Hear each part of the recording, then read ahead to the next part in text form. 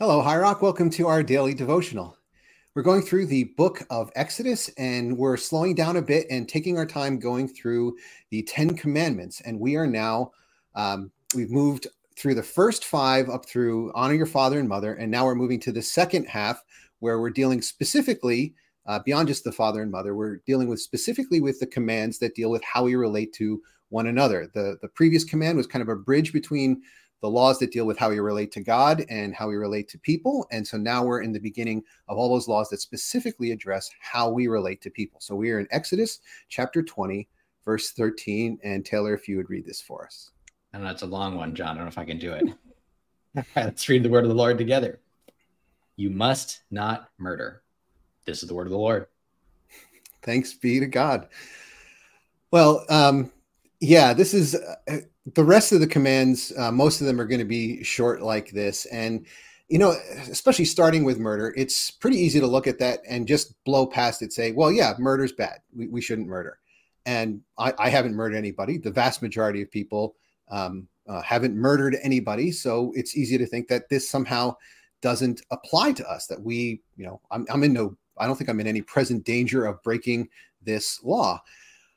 However, that is kind of a misunderstanding that's based on our use of law today as opposed to their use of law then. So the word law has kind of changed its definition, not just because of the language, but because of the function of law and how law works within society.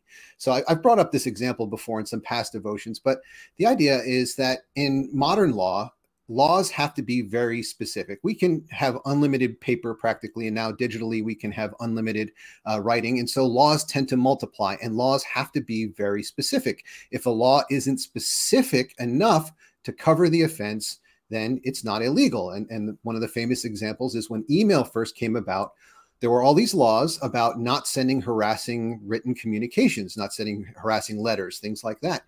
And so when emails came out and people started using that to harass people, it was not illegal because email is not technically a written form of communication as writing was understood. It was an electronically written or electronic form of communication. So a whole new set of laws had to be created. It wasn't illegal. In the Old Testament time, in the ancient cultures, laws functioned differently because you were writing these things on like clay tablets or on parchment you created yourself or papyrus that you pounded out from reeds.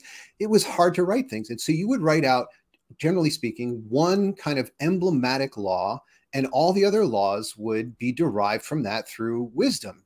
And that's why you needed judges so that they could correctly apply the law. The famous example is that in the Code of Hammurabi, which is, kind of contemporary with this, it says that the wages of a boatman are 1 shekel a day. And so no matter what your profession, if you felt you were being underpaid, you could seek redress from the courts under that law. You didn't have to be a boatman. They would just compare your career, your job to the importance of a boatman, and they would adjust accordingly. So that's how ancient laws worked. It was a case law. You'd have an emblematic law, a case law, and everything else would be derived from that.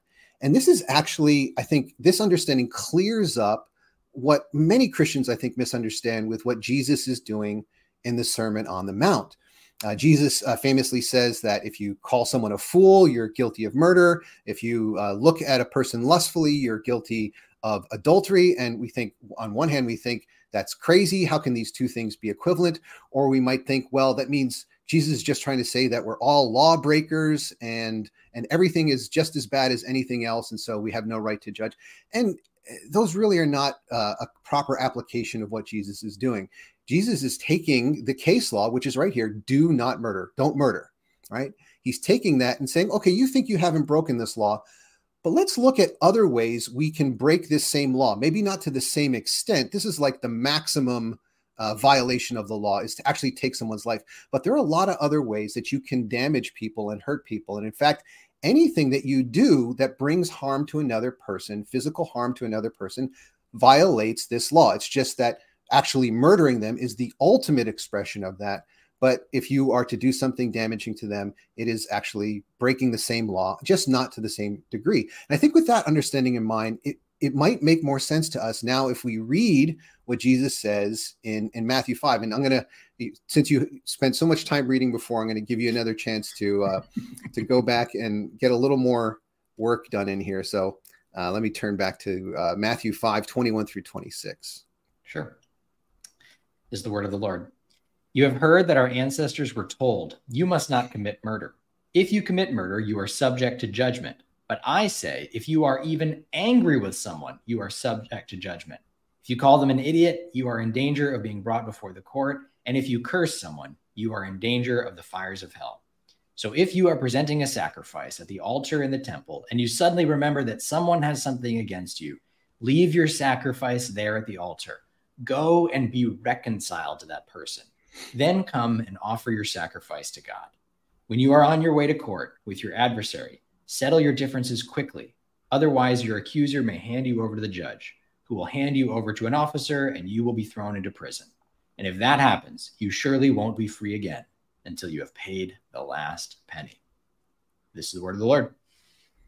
Thanks be to God.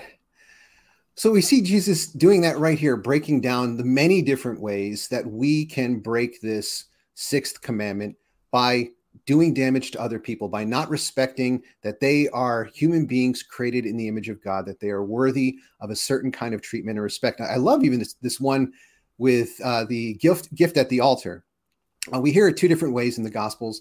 One, that if you remember, it says here, if you remember if your brother has something against you, right? It's not even you remember you have something against someone else, but even if they have something against you, go and settle that. Make peace between each other. Don't break this law. And it's not a matter of breaking laws or not. That's not the main point, but it's living in a way that is in violation of God's heart, God's desires, and expressing God's desire here, that God desires that you be at peace with your sisters and brothers. He desires that even more than he would desire sacrifice or any other thing. Like that is ultimately what true worship is to live in right relationship with each other, to not be living in a way that violates this commandment, which is to say violates community, violates the image of God, violates the way that God wants all the children to relate to one another. And all of that to say the law here isn't just like, oh, well, I didn't break that command. Well, okay, maybe you didn't break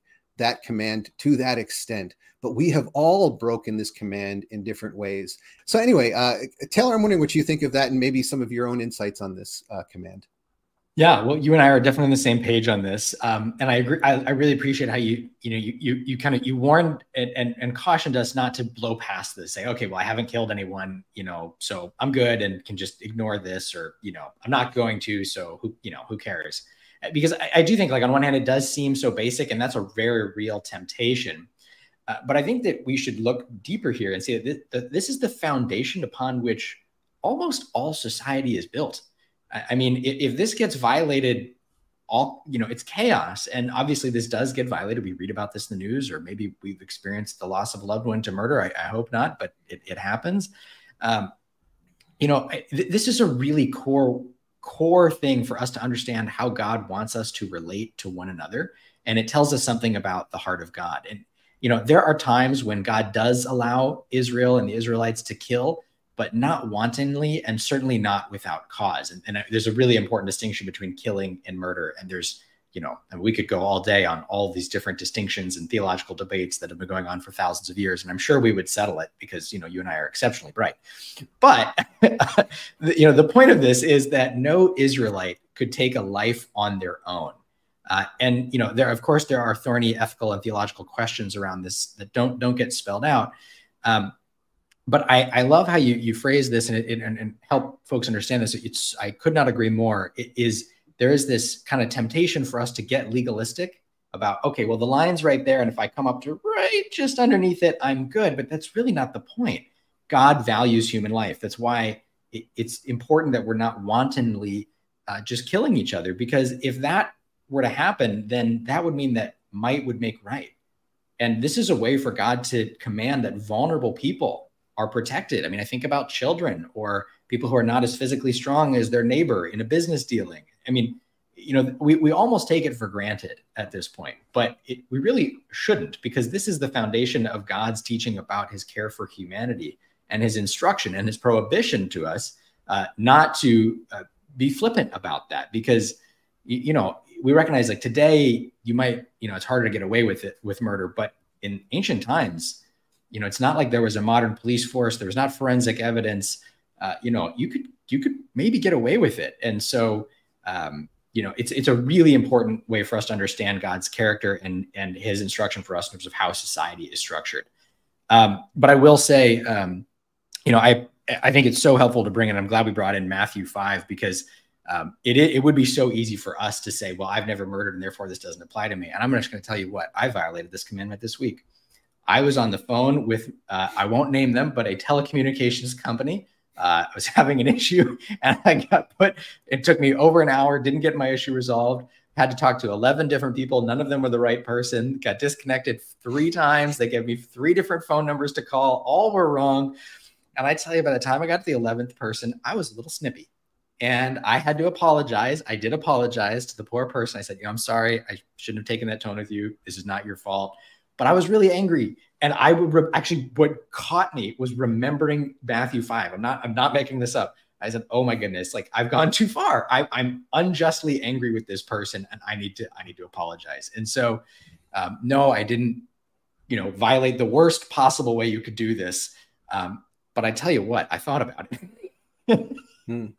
And so I think there's a lesson there for that. And I appreciate how you frame this, that it would be too easy and it would be unfortunate for us to take from this, well, I haven't physically taken someone's life, to think, well, at times we can be so angry that we can miss out on seeing someone the way God wants us to see them. And God values all human life. And so we're called to value all people as God values them. And in our anger, we can dehumanize, and we can give ourselves a permission structure to say and do things that do not recognize the innate image of God and the beloved character of the person across from us. And so in that way, we can get ourselves towards murder in a way that we're not allowing them to be fully who they are and who God wants us to see them as. And so, so I would just say, let's not skip over this and think it doesn't apply to us, because I think it absolutely does. So those are my thoughts. Well, I think the past 20 years or so, I think, have shown many of us that, sticks and stones may break my bones, but words do permanent damage, right? Like, there's a way in which casual racism, unconscious bias, bullying, these things, even if they don't have lethal consequences, which they often do, they are terribly destructive to people and destructive to society.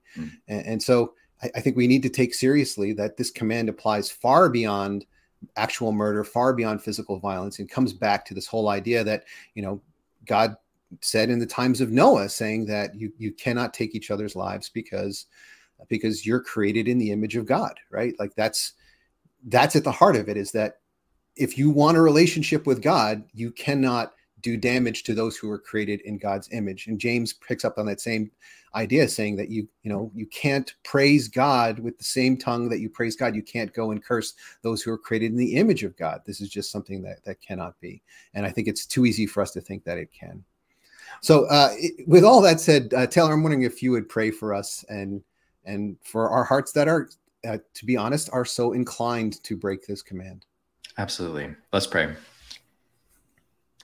Lord, I ask that we would be filled with your love today, that we would not be drawn into the seductive temptations of anger, and that for the frustrations of life that we encounter, that we would encounter them with your spirit of grace and love, so that all who are in our presence and that we are in relationship with would know you because of your love flowing out of us. Help us to be accurate, holy, and gracious reflections of your love for all people. All this we pray in your holy name. Amen. Amen. Well, thank you everyone for joining us again today. And I just would like to leave us with Jesus's words. If you know that there's someone who has something against you, or if you hold something against someone else, consider it, at least consider it. Maybe consult with someone else who's spiritually mature and wise in your life to think about what's a next step that God might have you take in that relationship. And go in peace.